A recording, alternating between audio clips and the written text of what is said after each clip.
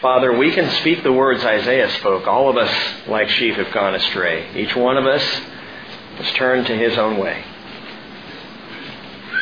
So we don't come to you this morning perfect and cleaned up, except by the blood of Christ. Except by Jesus and by what you've done. We have no pretense, Father, of being religious people who think that we can dress up and hide our sin. But we know that there is washing and cleansing that comes through Jesus.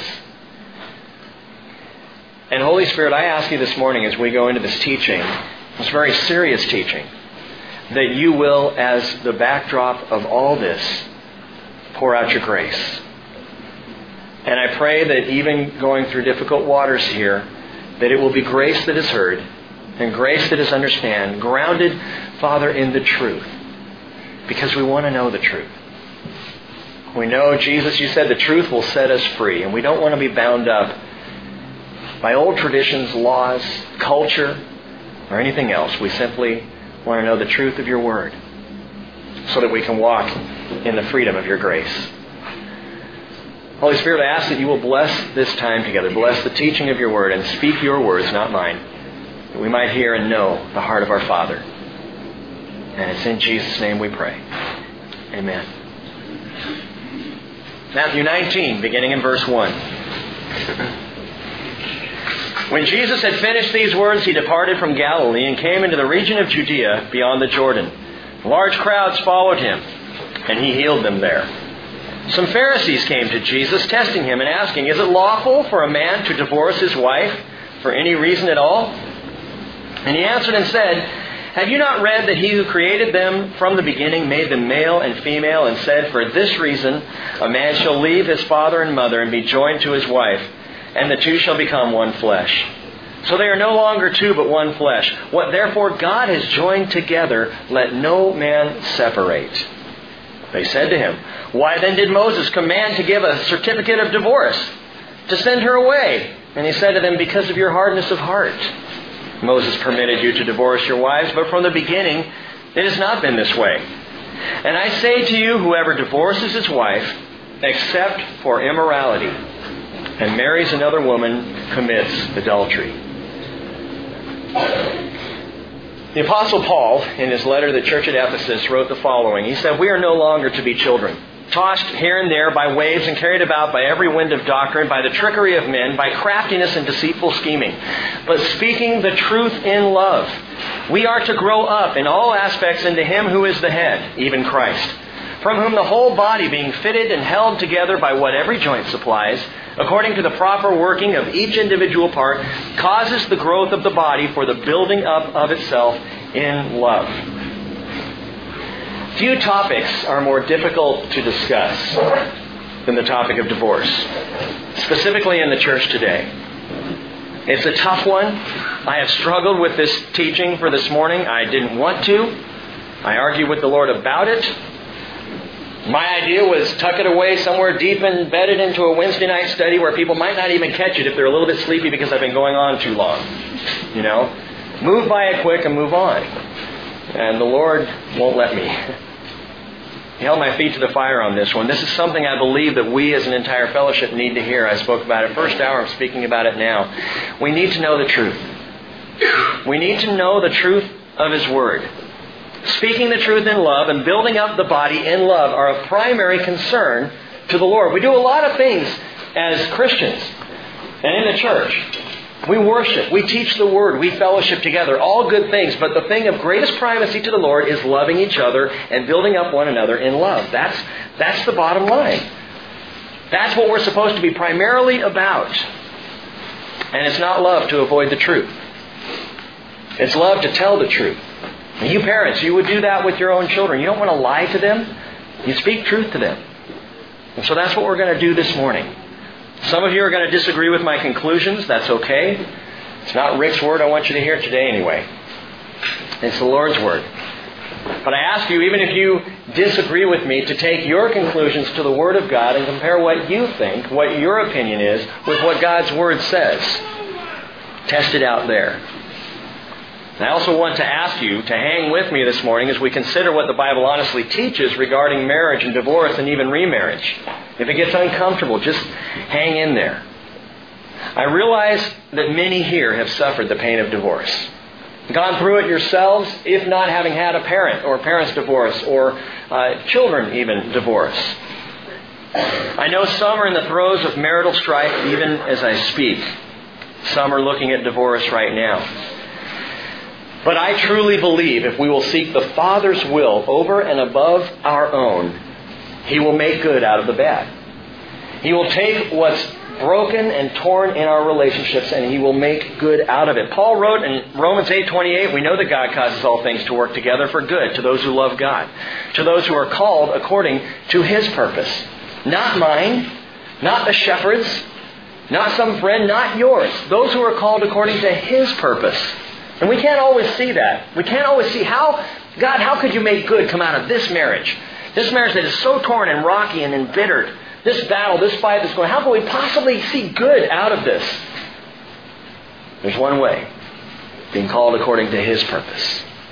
Be focused on His will for you. Sadly, where divorce is concerned, the belief of many Christians today is divorced itself from the truth. It's not based on the truth. It's based on how we feel. It's based on wanting to be comfortable in our churches. And so it's not talked about at all, or when it is talked about, it's fluffed up to be easy.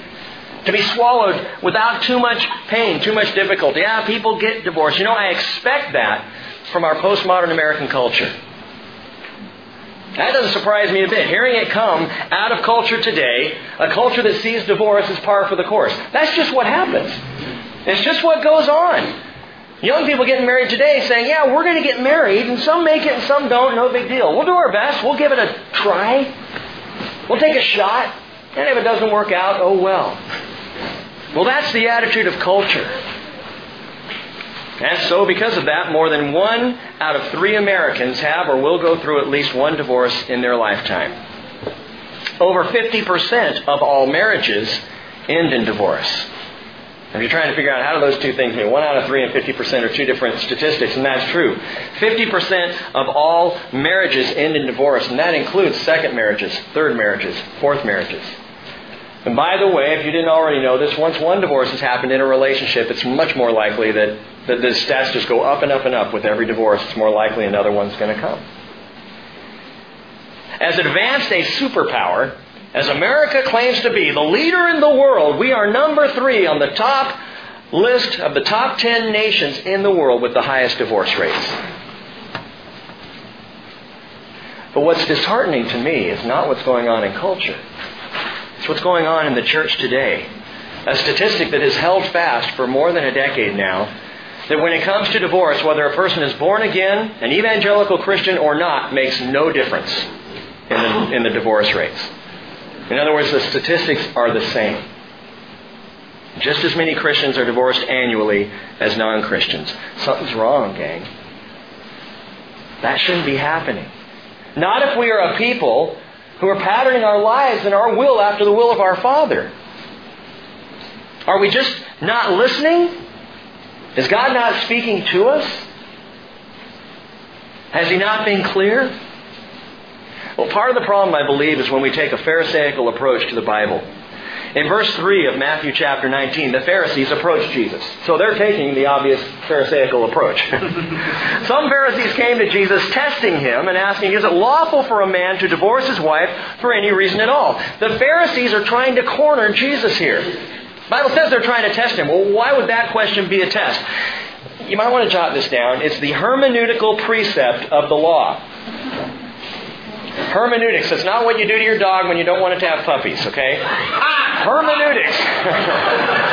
Hermeneutics. It's the art of interpretation.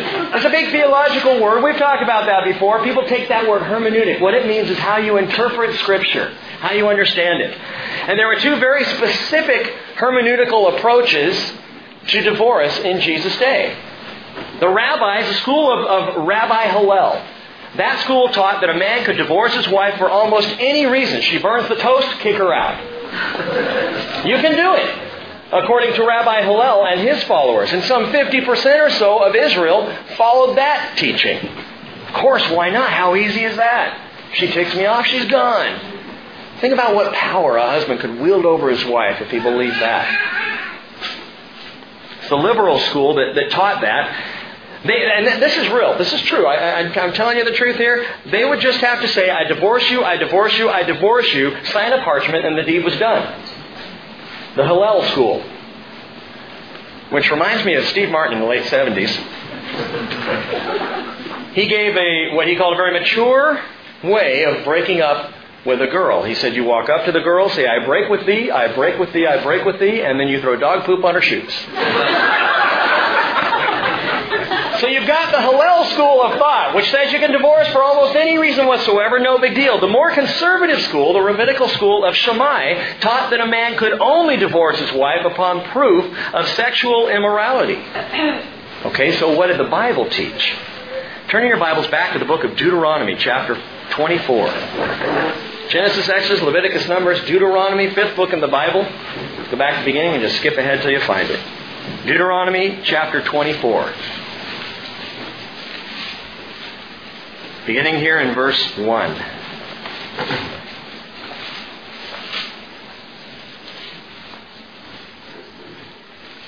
Find ourselves here in the middle of the law that Moses is giving to the people of Israel. And Moses says, when a man takes a wife and marries her, and it happens that she finds no favor in his eyes because he has found some indecency in her, and he writes her a certificate of divorce and puts it in her hand and sends her out from his house, and she leaves his house and goes and becomes another man's wife. And if the latter husband turns against her and writes her a certificate of divorce and puts it in her hand and sends her out of his house, or if the latter husband dies who took her to be his wife, then the former husband who sent her away, watch this, is not allowed to take her again to be his wife since she has been defiled. For that is an abomination before the Lord, and you shall not bring sin on the land which the Lord your God gives you as an inheritance. So the Hillel school would look at that verse and say, well, there it is. If you find something about her that displeases you, some indecency in her, she doesn't comb her hair right, she doesn't wear the right kind of robe like the other women do, you can kick her out. You have that right. Hillel interprets Scripture to say that. What does the Lord think? What is God's view of divorce? Skip over to Malachi. This is the last book in the Old Testament. Book of Malachi, chapter 2. Malachi the prophet brings to us God's feeling about divorce that is absolutely and completely unmistakable. You will not miss how God feels. Malachi chapter 2, verse 13. God is speaking. He says, this is another thing you do. You cover the altar of the Lord with tears, weeping and with groaning, because He no longer regards the offering or accepts it with favor from your hand. And yet you say, for what reason? Because the Lord has been a witness between you and the wife of your youth, against whom you have dealt treacherously, though she is your companion and your wife by covenant. God deals with covenant seriously. The covenants He made with Israel, the covenant He made with the church, gang, as far as the Lord is concerned, is irrevocable. And so the marriage covenant to the Lord is a big deal. He says in verse 15, not one has done so who has a remnant of the Spirit. And what did that one do while he was seeking a godly offspring? Take heed then to your spirit, and let no one deal treacherously against the wife of your youth, for I hate divorce, says the Lord, the God of Israel. Hear it again. I hate divorce, says the Lord, the God of Israel, and him who covers his garment with wrong, says the Lord of hosts. So take heed to your spirit, that you do not deal treacherously. Have we done this, gang, by rationalization? And by excusing away divorce as something that simply must be culturally accepted? It happens all the time. We just got to accept it as what it is. It's just the way of things. She doesn't understand my needs. Mentally, he left me a long time ago. Oh, he's been married to his job for years. Well, she's not as exciting as some of the younger models out there. It's treachery, gang. It's treachery. And the Lord would have none of it. In verse 15, He says, even if you have a remnant of my Spirit, you wouldn't think like this. If even a little of my Spirit was in you, you wouldn't think of dealing treacherously, gentlemen, with the wife of your youth. You wouldn't send her away. The Pharisees not only ignore Malachi's prophecy, they misunderstand something in the book of Deuteronomy. In Deuteronomy 24, what we just shared, what they misunderstand is the Lord was not handing down a law in favor of divorce. What He was doing was acknowledging the practice of it and putting parameters around it so an already immoral situation would not get worse. He did that with a lot of things in the law. As the fledgling people of Israel in their spiritual infancy were beginning to grow up, the Lord put parameters around things so that it wouldn't get worse than it was. It didn't mean that He accepted it. Slavery is a great example. And non-Christians love to point out slavery in the Bible. Well, Christians, your own Bible encourages slavery, right? No. The Lord in the law did give healthy parameters for dealing with slaves because the people were already there. And so that the slave wouldn't be more mistreated, the Lord put fences around it and said, here's how, for now, you're going to deal with the treatment of slaves. Of course, the same God also gave the year of Jubilee that said everybody's free. Everybody goes home. Every debt gone. That's the heart of the Father. But He, in the law, would put parameters about things so that Israel could walk and begin to understand righteousness. Start to learn what was good versus what was bad. I mean, we have, thousands of years to look back on. Thousands of years, so that, as Paul said, we have no excuse. We know what's right and wrong. We have seen it. We've got the Word. We've got history behind us, so we can say, okay, we get it. They did not. And so God was putting parameters. And you'll notice in chapter 24 of Deuteronomy, He never approves divorce. Not once. It says, when you do this and do that and the other thing and involve yourself in this way, when all this stuff happens, then the only law, he says, is the woman who's been divorced twice cannot then go back to the first husband. That marriage is dead. Let it die. God's law. Why didn't God write rules for marriage into the law more specifically? That would have been nice. Why didn't He do that? He did. He already had. In fact, in Torah law, which would include Genesis, Exodus, Leviticus, Numbers, and Deuteronomy, all 5 books, God began at the very beginning of all things, laying out His law, His standard for marriage today. Turn back to Genesis chapter 2.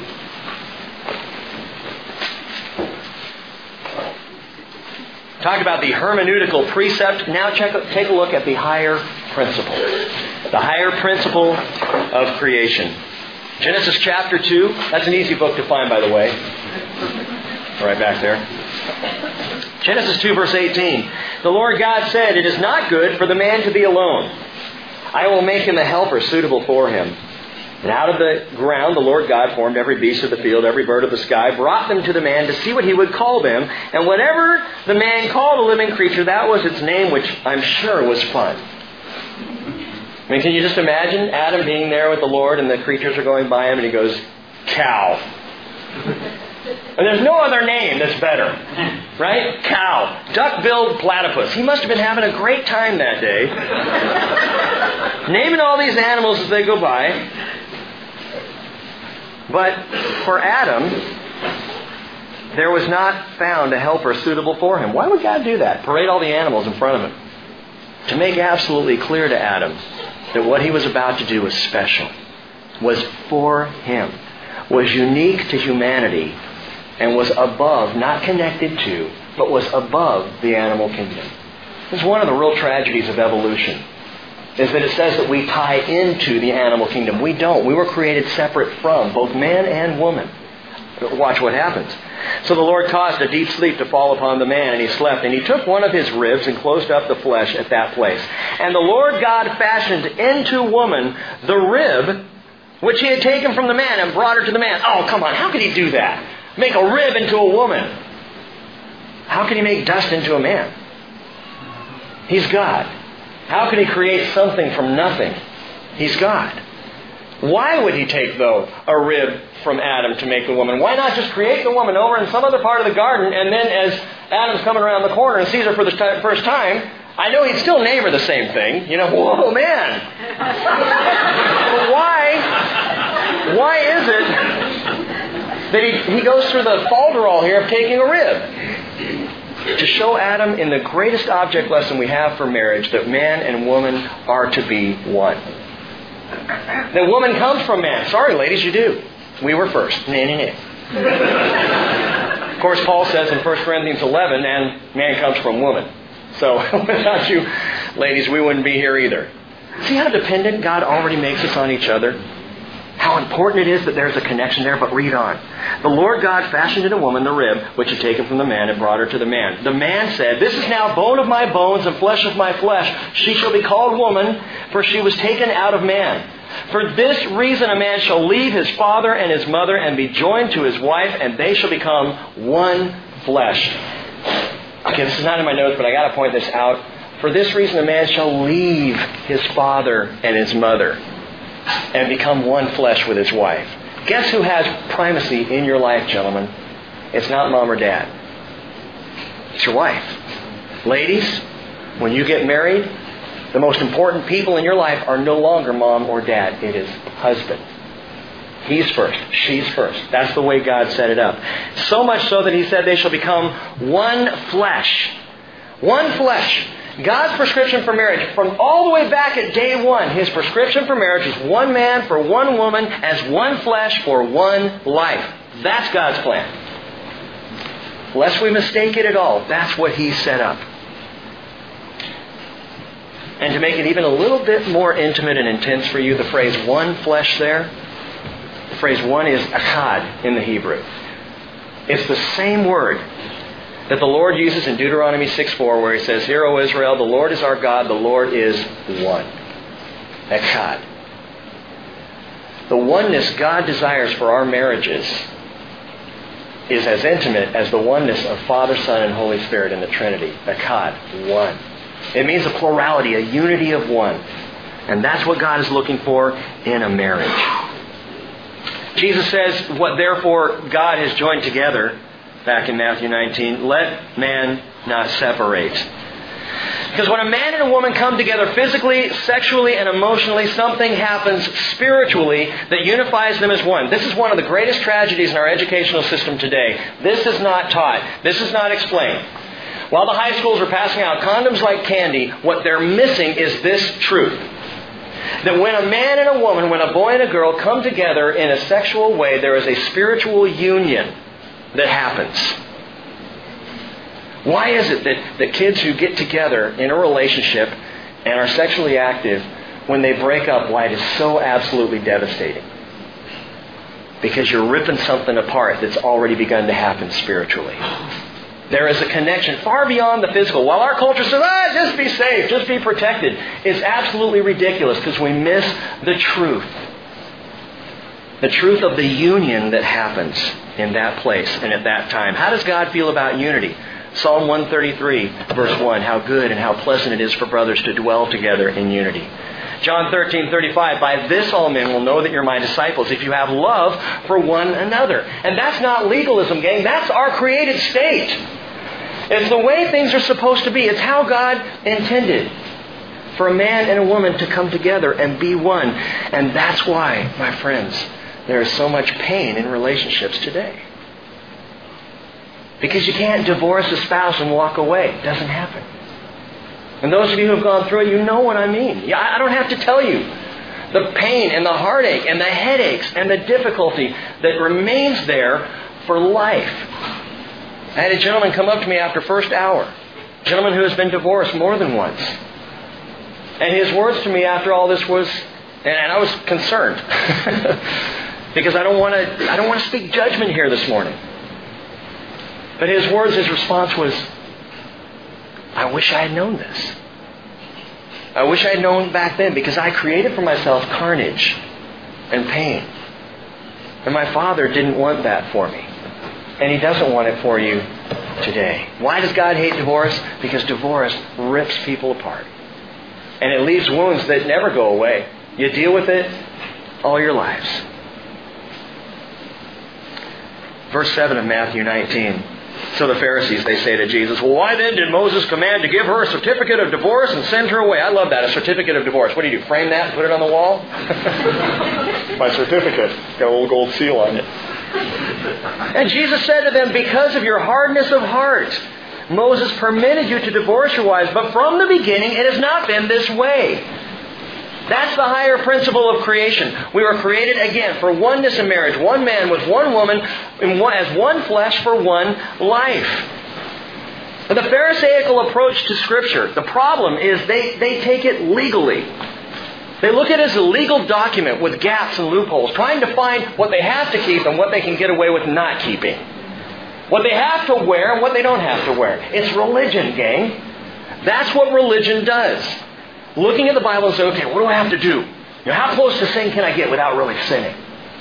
I've always loved that question. When I taught a series on sexuality in high school and in youth ministry, number one question asked by teenagers, every time we would go through a series dealing with sexual purity, the number one question, how far is too far? How far can I go, Pastor Rick? And I said, well, imagine me sitting in the back seat.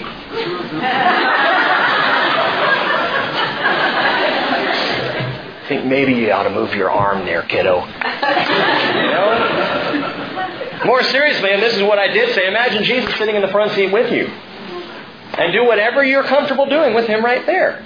And that's not, it's not a statement of judgment. It's like, oh, Jesus is watching me. No, it's Jesus is here, man.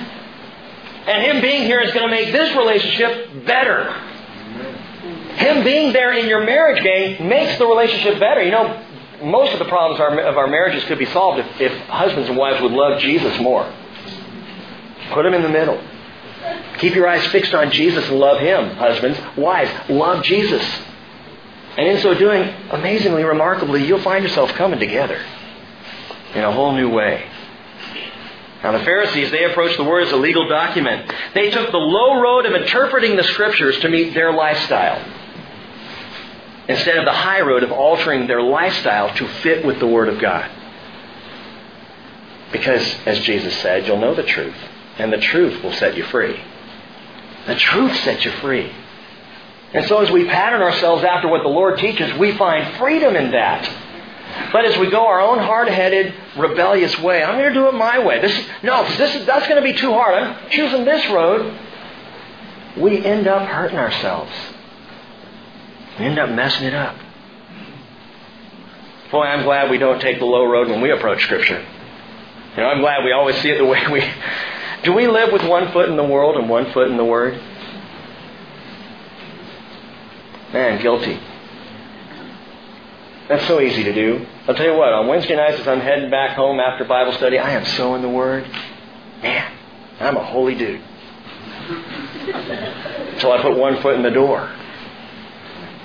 And Paul wrote, don't be conformed to this world. Be transformed by the renewing of your mind so that you may prove what the will of God is, that which is good and acceptable and perfect. And so the Pharisees would ask, how close can I get to sin and still keep the law? How far is too far? Where's the line? The follower of Jesus says, how close can I get to my Savior? How close can I get to the Father? If I'm looking at the Father and desiring to be close to Him, guess what? I'm not even thinking about the sin issue.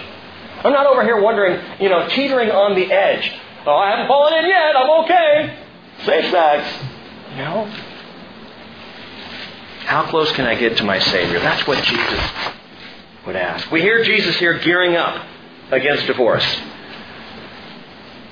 Because of your hardness of heart, Moses permitted you to do this, but from the beginning it has not been this way. We start to get uncomfortable. We think, oh no, He's going to say it's prohibited. And then we breathe a sigh of relief as He gives a little 3-word exception. Again, I say to you, whoever divorces his wife except for immorality and marries another woman commits adultery. Whew. Good. I have a way out. I got a back door now. Except for immorality. The word immorality in the Greek is porneia, sexual immorality specifically. If we read this as a caveat, which often people do, well, what does the Bible teach about divorce? Well, it says except for sexual immorality. So I have a way out. And I'm going to hang on to that way out. If we read it that way, gang, we miss the heart of what Jesus is saying. He says the Lord permitted divorce because of the hardness of heart. To divorce or not to divorce is not an issue, as far as I'm concerned, of sexual immorality. It's an issue of the heart. Why do affairs happen? Hardness of heart. Why does reconciliation and restoration not happen in a marriage? Hardness of heart. And you can easily say, Rick, you don't understand what she put me through. Or, Pastor, you don't have a clue what he did to me. And you're absolutely right, I don't. But just to be clear, in every instance, adultery and affairs are disdained by the Lord. Anything done that divides marital oneness is hated by the Father. He hates it. He is against it. Hebrews 13:4 says, marriage is to be held in honor among all, and the marriage bed is to be undefiled. For fornicators and adulterers, God will judge.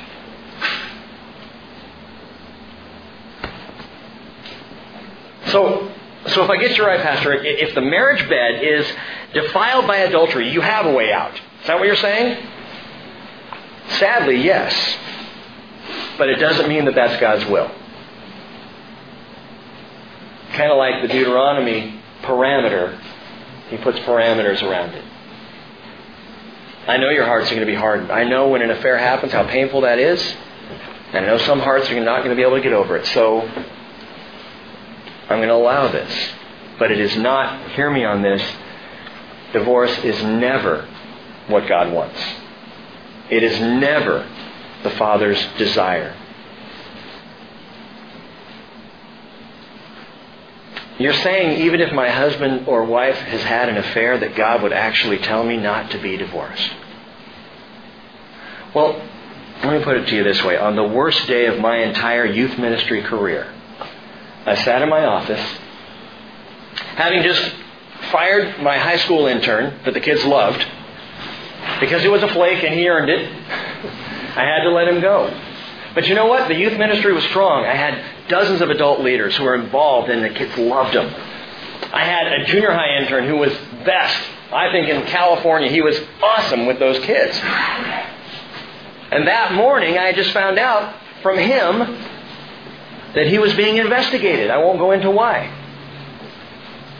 And so his job was over. And I sat there, not equipped to deal with this kind of stuff. And the phone rang in my office, and I picked it up, and I'm going to call him John. It was John on the phone, not his real name. And I heard his voice, and I went, oh, good. Man, 'cause I love John. Man, oh, man, I'm so glad you called. What's going on? And there was silence, and he said, Rick, my wife just walked in on me having an affair.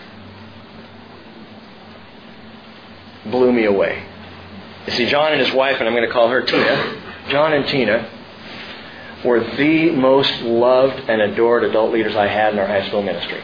The kids just flocked to them. They surrounded them on Sunday mornings. They were the best of the best.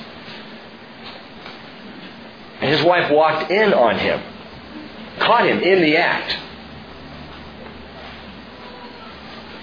And to my mind, it was over. That's it. Done. The carnage that's going to come out of this, even for our youth ministry, and it blew me away. I'll tell you what, my concern in all of that was nothing compared to where John was at. He came to me, and we went to the senior pastor, and we sat and prayed. He repented. Oh, yeah, of course he would repent, because he was caught. Hey, listen to me. Galatians 6:1 and 2. Even if someone is caught in a trespass, we have the responsibility to restore that person. And so he was caught, and he was repentant, and he was heartbroken, and he was torn up about it. And he sat down not just with me and the senior pastor, but with the shepherds of that church as well. He laid it all out. He told us the whole story, more than I wanted to hear. Confessed it all. He was willing to do whatever it took. He laid it down. All of his rights, he just gave them up. Tina can do with me as she pleases. I'm not calling a lawyer. I'm not going down any other roads. I'll do anything to save my marriage. And a year ago, last summer, Cheryl and I had lunch with them, and they've been married ever since. It was a hard couple of years, no doubt.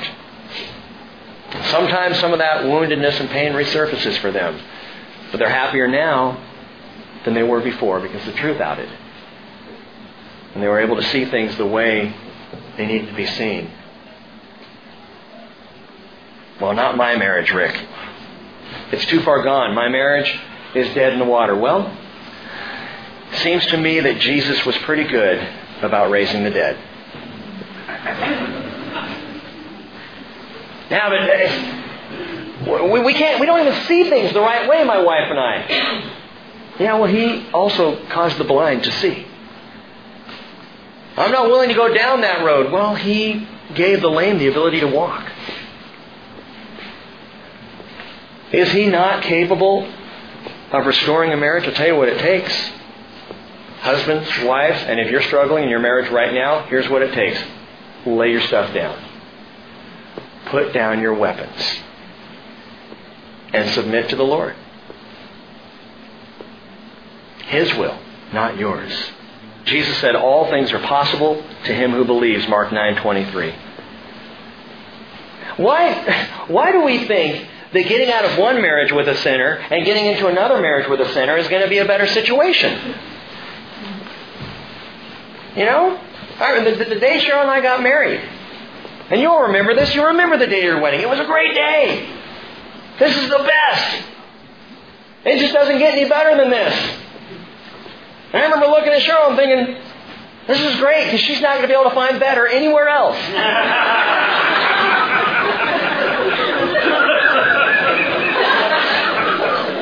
Some of you might say, sad for her. But please hear what I'm saying on that. I'm not saying that I was the best choice out there.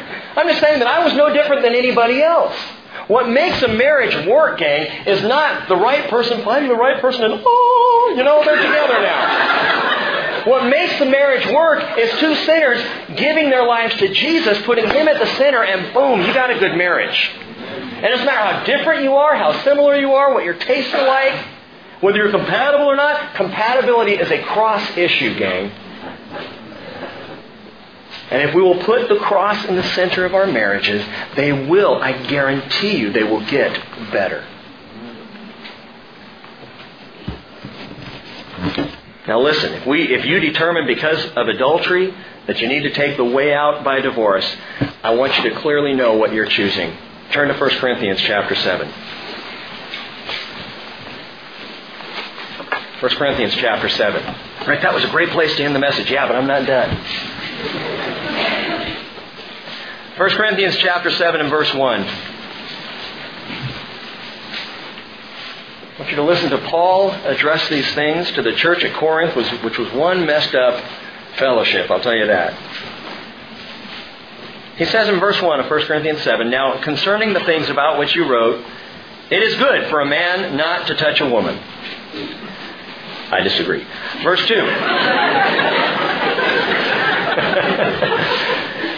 And maybe verse 2 explains that. "But because of immoralities, each man is to have his own wife, and each woman is to have her own husband. The husband must fulfill his duty to his wife, and likewise also the wife to her husband." Watch this, ladies. The wife does not have authority over her own body, but the husband does. Guys, wish I could stop right there, but I can't. Likewise, also the husband does not have authority over his own body, but the wife does. If our culture would read and accept that verse, so much sin would stop. The wife does not have authority over her body. I'm sorry, gang, but no, I'm not sorry. The truth is, the woman does not have the right to choose when it comes to the issue of abortion. You don't. You have sexually connected yourself to a man. I don't think the abortion choice is right anyway. But it is not her body to choose. You become one. And when you enter into a marriage covenant and you consummate that marriage, you are one. Ladies, your bodies belong to your husbands. Husbands, your bodies belong to your wives. Paul goes on in verse 5 and says, "Stop depriving one another except by agreement for a time so that you may devote yourselves to prayer. And come together again so that Satan will not tempt you because of your lack of self-control." I say this by way of concession, not of command. Paul is talking in the context, gang, of the marriage bed. What I'm saying here, what Paul is saying here is sex is part of a healthy marriage. And if sex is not happening in a marriage, then that is a telltale sign that something unhealthy is going on. Not that the sex is not the big issue. I'm not saying, okay, everybody go home and woo! You know, what I'm saying is if that's not happening, husbands and wives, you need to ask each other, why? She might say, well, we argue all the time. Why would I want to jump in the sack when we've been fighting all day long? Exactly. But Paul says, don't deprive each other. Wives, what you do for your husbands in not depriving him is you give him release, outlet, and shielding against roving eyes. And I'm not saying, ladies, that it's your fault if he goes out and has an affair. But I'm saying you can, biblically and in a holy and wonderful way, you can care for his desire. And it goes the same way the other way. Although I think it's more often for the husbands. Stop depriving each other. Paul goes on in verse 7. He says, yet I wish that all men were even as I myself am. Well, how's that? Single. Paul may have been a widower or was just never married. There's arguments both sides. You're going to have to ask Paul. However, each man has his own gift from God, one in this matter and another in that. Verse 8. But I say to the unmarried and to widows, it's good for them if they remain even as I, that is, unmarried. Don't jump back into it. And if you're not married, Paul would say, it's Paul talking, if you're not married, don't get married. Stay like I am, he says. But if they do not have self-control, let them marry, which speaks to 99.9% of us. For it is better to marry than to burn with passion. Again, the context is the care and feeding of natural passions.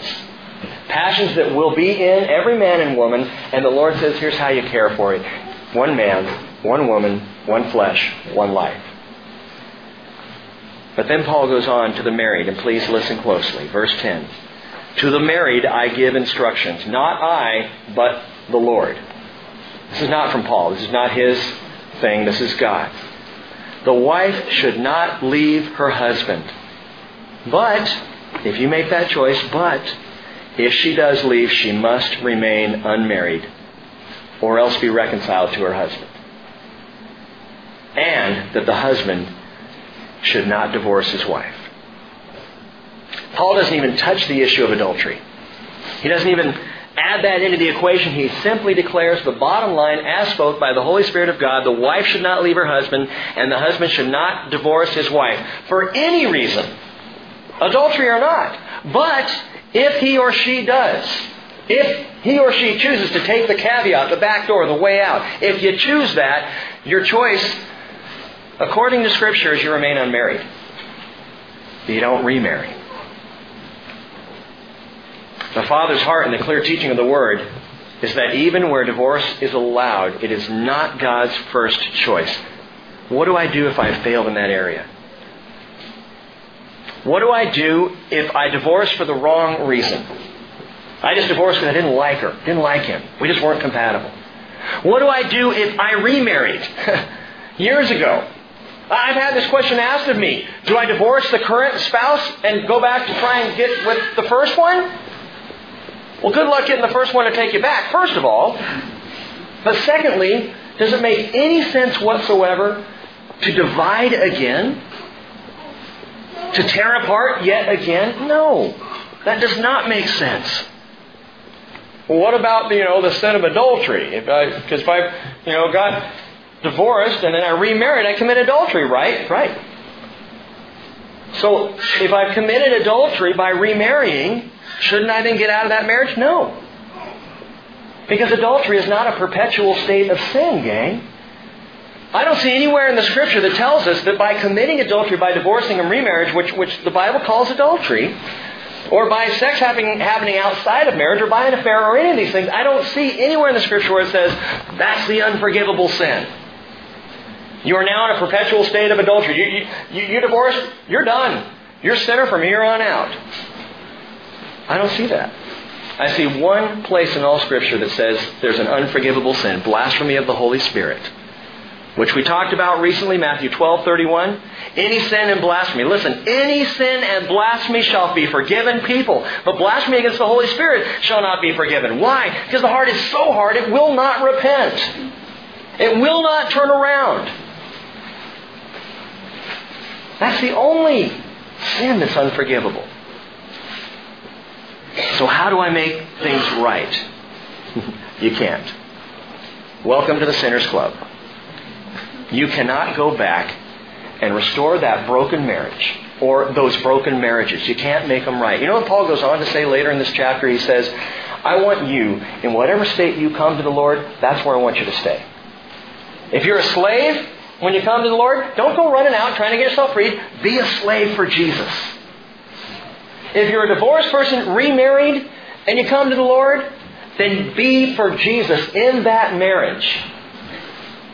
Put Christ in the center of that marriage. I would never tell anyone divorced to try and make something right, because two wrongs don't ever make it right.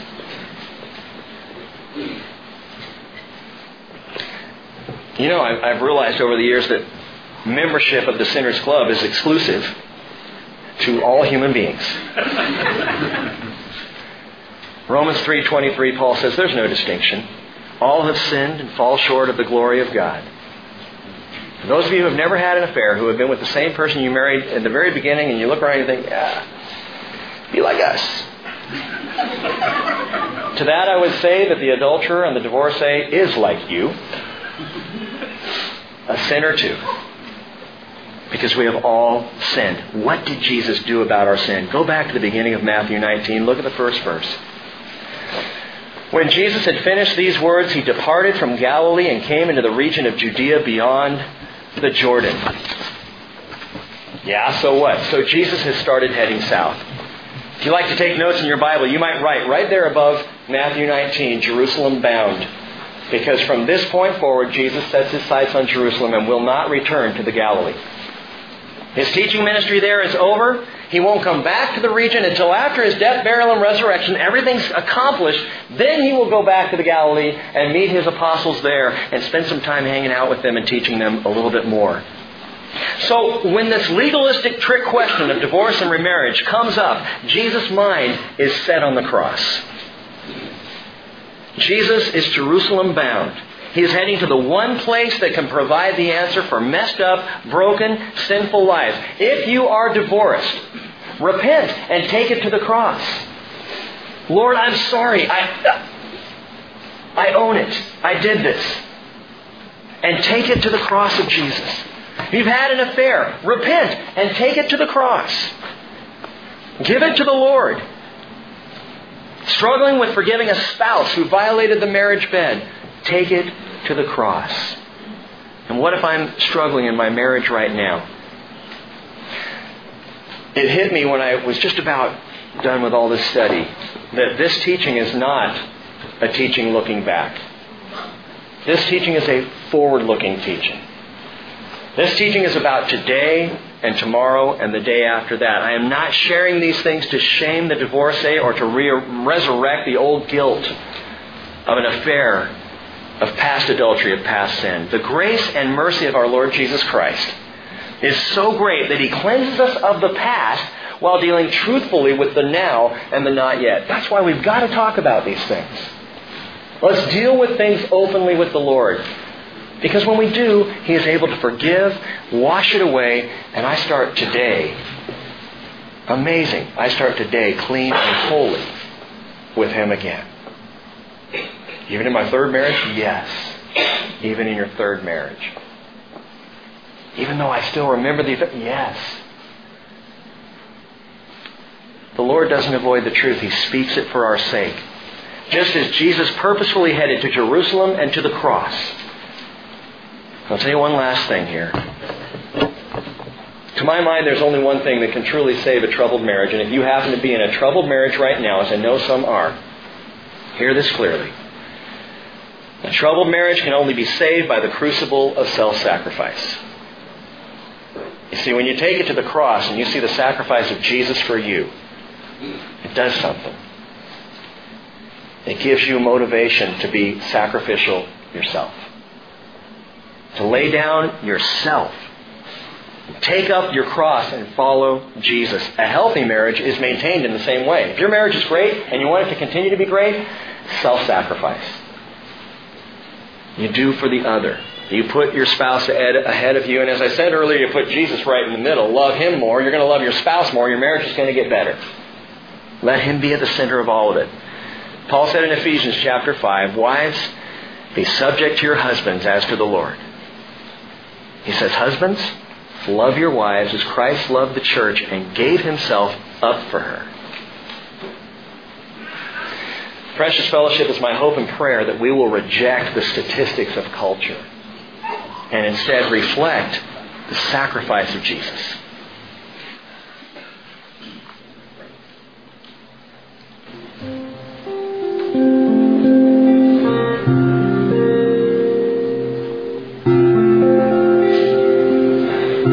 Lord Jesus,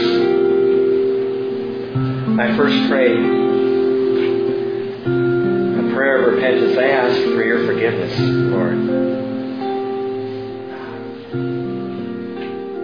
for the selfishness of my own marriage, the way that I have treated my wife that does not reflect you. Jesus, we pray corporately as a fellowship a prayer of repentance. And we're sorry for the wreckage that we've caused by our own sinful choices, for the hurt. And we own before you the choices that we've made, but we say, Lord, would you come and heal and restore us? Lord, for those marriages past that have died,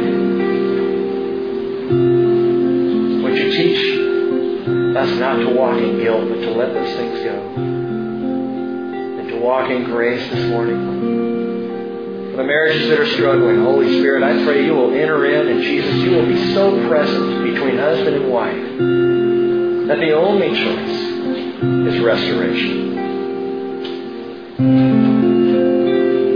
And may we, Lord Jesus, be a body who looks not with judgment on one another, but with love and forgiveness and healing.